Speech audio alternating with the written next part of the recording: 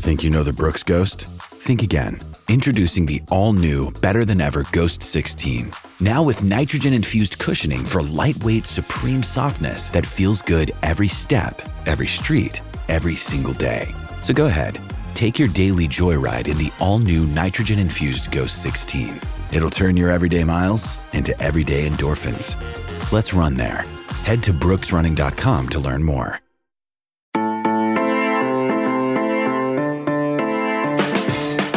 It is Friday, September 9th. This is the College Football Daily. I'm your host, Lance Glynn. Before we start, I want to remind everyone that if you're watching on YouTube, make sure to like this video and subscribe to the 24/7 Sports YouTube channel. And if you're listening as a podcast, remember to give us a 5-star rating and a review. On today's episode, I'll be joined by 24/7 Sports college football analyst Brad Crawford to discuss the quarterback competitions to watch entering week 2. A few teams are starting different quarterbacks this week than they did in week 1, and a few have some young freshmen itching to get on the field more and more. Brad and I will hit on those in just a little bit, but before we do, I want to quickly run through what I think are the 4 biggest games of a week 2 that doesn't have maybe as many high-profile games as week 1, but still a lot of great games to watch nonetheless. Let's start with Tennessee and Pitt at 3:30 Eastern, a rematch of last year's 41-34 Pitt win in Knoxville. This year, the game takes place in Acrisure Stadium, formerly Heinz Field in Pittsburgh. I believe the spread currently sits right now with the Vols at 6.5-point favorites. It's a top 25 matchup with Tennessee sitting at 24 and Pitt at 17. And to me, there's a lot Pitt can obviously take away from last year's game, having played against, in that game, both Joe Milton and Hendon Hooker. Not that they'll see Joe Milton most likely this week, but having played against them both, they have experience with really the entire Tennessee quarterback room. And the fact that both coordinators are still in place for the Vols and Tim Banks running the defense and Alex Golesh running the offense. On the other hand, how much can Tennessee really learn from last year's game with all the changes that Pitt has gone through this offseason? In my opinion, not much, right? And that's, I think, an advantage for Pat Narduzzi's squad. A new OC in Frank Signetti, a new quarterback in Keaton Slovis, the 2 leading receivers for the Panthers in that game last year in Knoxville, Taysier Mack and Jordan Addison, both are gone. Mack to the NFL and Addison to USC. But even with the advantage of familiarity, I'm going to pick the Vols to win a high-scoring game, and I'm going to take them as well to cover that 6.5-point spread. All right, next we head to the Swamp for another top 25 matchup as number 12 Florida, coming off a huge win against Utah in Billy Napier's debut, takes on number 20 Kentucky, who's also at 1-0 at 7 p.m. Eastern this game. They beat Miami of Ohio last week. I can't wait to see what Anthony Richardson does for an encore, personally. You know, I can't wait to see him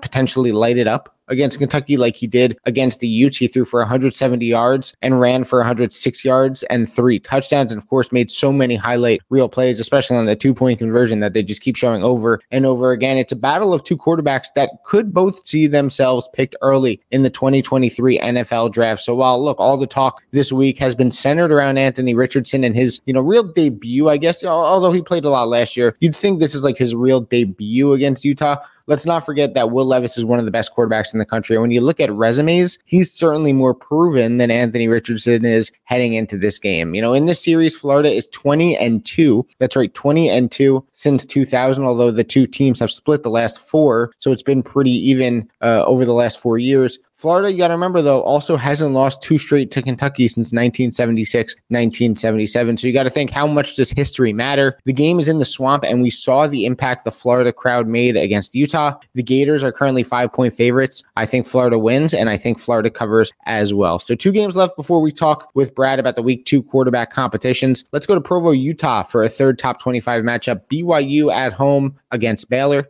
10:15 Eastern this game. Baylor at 9, BYU at 21. A rematch from last year's game that took place in Waco. Was a 38-24 Baylor win. And frankly, it wasn't even as close as that, right? BYU scored a late touchdown to make it a 2-score loss. In that game, Jaron Hall got sacked 5 times. Baylor had 7 tackles for loss. BYU and Tyler Algier, they only averaged 2.8 yards per carry. The BYU offensive line, they got pushed around last year. I know Kalani Sitake took that to heart and is going to do everything he can to make sure that doesn't happen this season. There will be a great atmosphere for a night game at Lavelle Edwards Stadium. I know it's a big recruiting opportunity for the Cougars as well. But while I don't think Baylor will be as dominant this season as they were last year against BYU, I like the Bears to go to Provo and win outright. So last one, and it's obviously the marquee game of week 2. Texas welcomes number 1 Alabama in a rematch of the 2010 BCS National Championship that we, of course, all remember so well. It was the year that Colt McCoy got hurt. Alabama ran really all over Texas. Mark Ingram and Trent Richardson both had big games. The Tide beat the Longhorns, and since then, the two programs have gone in very different directions. Texas hasn't won a Big 12 championship since. Alabama, on the other hand, beating Texas was the first title for Nick Saban in Tuscaloosa. They have won 5 more since, so 6 in total. I actually took Alabama 3 weeks ago when the line first opened, right? They grabbed them as 16-point favorites at the time. Today, I think they sit as 20-point favorites, so the line has moved considerably. I kind of look smart for taking them as 16-point favorites, but even as 20-point favorites, if I were to take them today, I think Texas isn't far enough in their rebuild yet to compete with the Tide. So give me Alabama to win and cover that 20-point spread. So to recap the 4 games, Tennessee, Pitt, Kentucky, Florida, BYU and Baylor, and Alabama and Texas. These great games are among the many that should make for a very entertaining week 2. So we're going to take a quick break, and on the other side, we're going to welcome in Brad Crawford.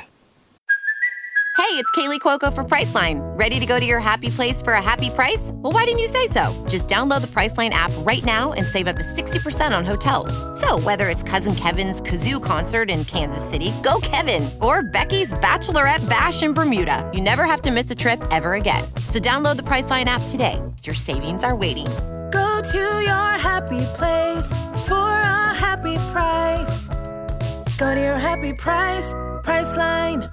Mother's Day is around the corner. Find the perfect gift for the mom in your life with a stunning piece of jewelry from Blue Nile. From timeless pearls to dazzling gemstones, Blue Nile has something she'll adore. Need it fast? Most items can ship overnight. Plus, enjoy guaranteed free shipping and returns. Don't miss our special Mother's Day deals. Save big on the season's most beautiful trends. For a limited time, get up to 50% off by going to BlueNile.com.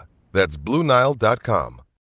So joined now by 24/7 Sports college football analyst Brad Crawford. And Brad, we're going to look at some of the most intriguing quarterback battles heading into week 2. Now, full disclosure, before we start, 2 of these aren't as much battles as they are highly touted freshmen that I'm sure the respective fan bases want to see more of. So take that for what it's worth. But let's start with one that is a true battle, and that's at Michigan between Cade McNamara, who started last week for the Wolverines in their win against Colorado State, and J.J. McCarthy, who will start this week against Hawaii. Jim Harbaugh mentioned before the season that McNamara would start week 1, McCarthy week 2, and then going into week 3, they will name a starter and a backup. So all eyes will be on the Big House to see how the former 5-star manages the offense. So Brad, I'd love to hear your thoughts on Jim Harbaugh's unique way of deciding his starting quarterback. And while we haven't seen him play yet against Hawaii, which guy do you think Harbaugh should ultimately go with for game 3 and presumably beyond? Yeah, to answer the first part of your question here, to me, Michigan has a legitimate dilemma at this position because on one hand, the sample size with Cade McNamara is vast. I mean, this guy beat Ohio State last season, won a Big Ten championship, led this team to its first college football playoff berth. And then you have the former elite quarterback recruit in McCarthy, who's fast, can make things happen outside of the pocket. And players seem to really,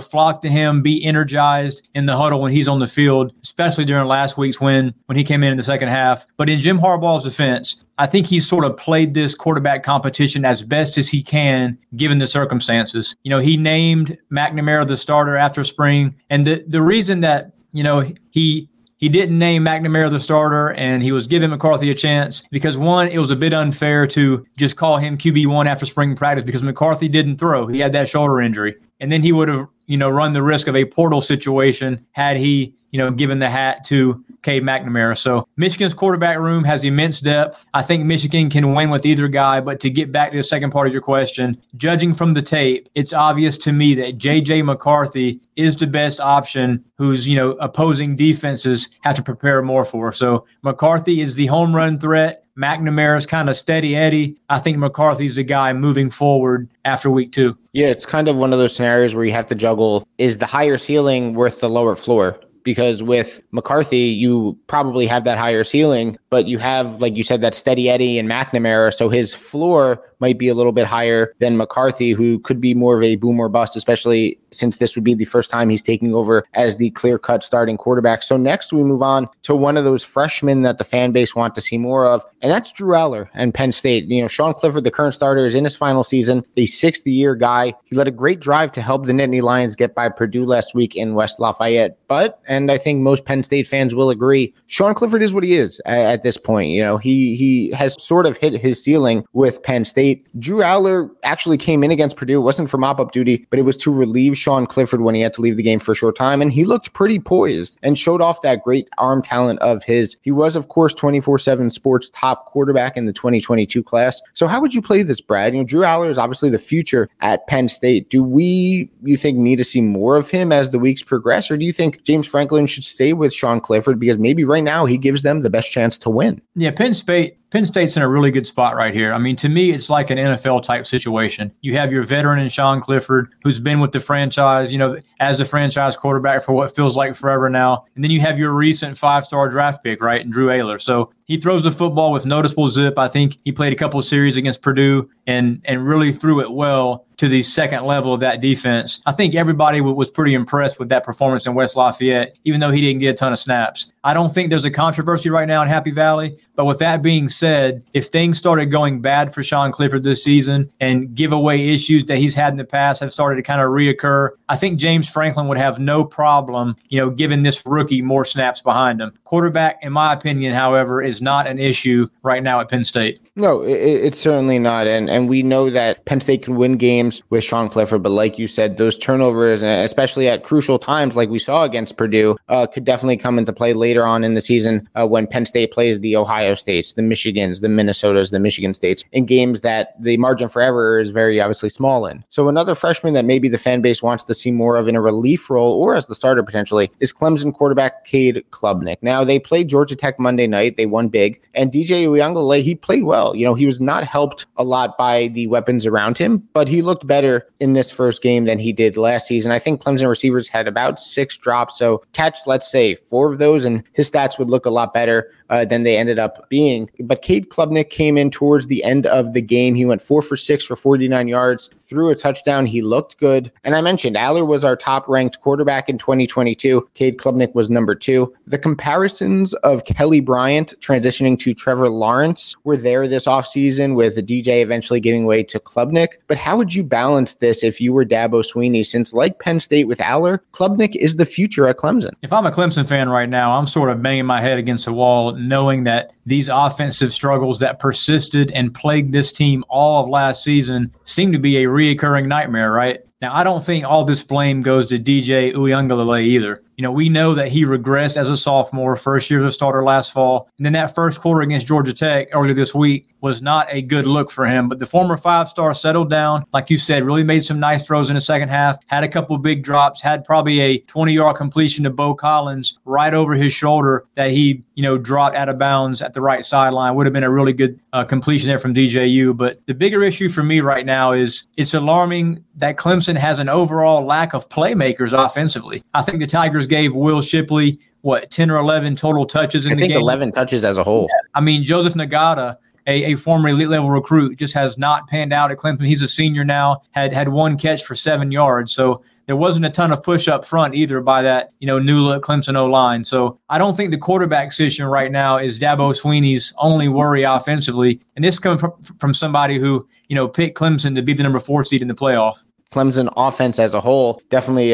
something to worry about if you are a Clemson fan. You pick Clemson. I actually picked NC State. How are you feeling right now after picking NC It's State tough, man. It's tough. Look, they survived, right? It's like that old saying in the NCAA tournament. You survive in advance. You survive week 1 against ECU, which we always knew was going to be a close game for NC State. You survive in advance and you move on. For all we know, they could, win their next 3 games by 30 points each. And we'll look back at that week 1 game and say it was week 1. It happens. But last one to look at, the last quarterback competition to look at, we head to Oxford, Mississippi, and Ole Miss is doing what Michigan is doing. They started USC transfer Jackson Dart in game 1, a 28-10 win over Troy. And in week 2, they're starting Luke Altmaier, who played well in last year's Sugar Bowl. So again, we have a changing of the QBs from week to week for Lane Kiffin's squad. What do you think of his decision to give each one a start, especially since you'd think Dart was brought in as a pretty highly ranked transfer to be the guy for the Rebels? So the fact that there's a quarterback competition is kind of surprising. Yeah, Jackson Dart didn't look all that comfortable to me. I mean, I watched some of that game against Troy, first half especially, and maybe that's to be expected with a whole bunch of new weapons out of the portal. You know, Dart's not the only newcomer there in Oxford, and it being his first game at Ole Miss, he just didn't seem to have a camaraderie yet with his teammates. But I'm going to say this. For a lot of teams right now battling quarterback issues, you know, a preseason game or a scrimmage in college football would really help. I think Shane Beamer has alluded to it. Lane Kiffin has mentioned it. Other coaches have. You can kind of try some things in the preseason, right? And you don't have to worry about snaps and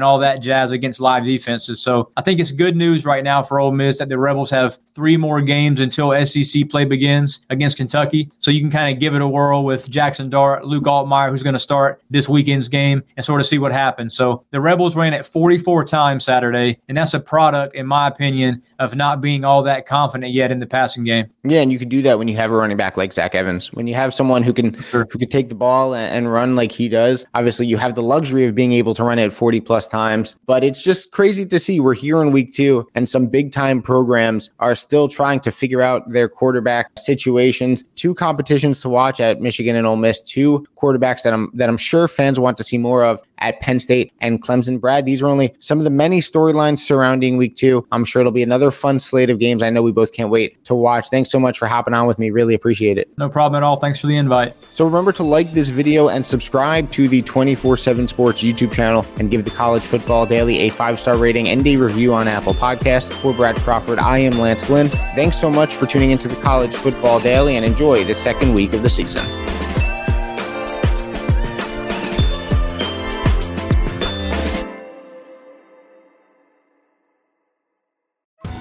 Survivor 46 is here, and so is On Fire, the only official Survivor podcast, and we have a twist this season. The winner of Survivor 45, Dee Valladares, will be joining us every week. We're going behind the scenes of the biggest moments, the how and the why things happen, and the strategy and analysis you can only get from someone like me, a Survivor winner. Listen to On Fire, the official Survivor podcast, wherever you get your podcasts.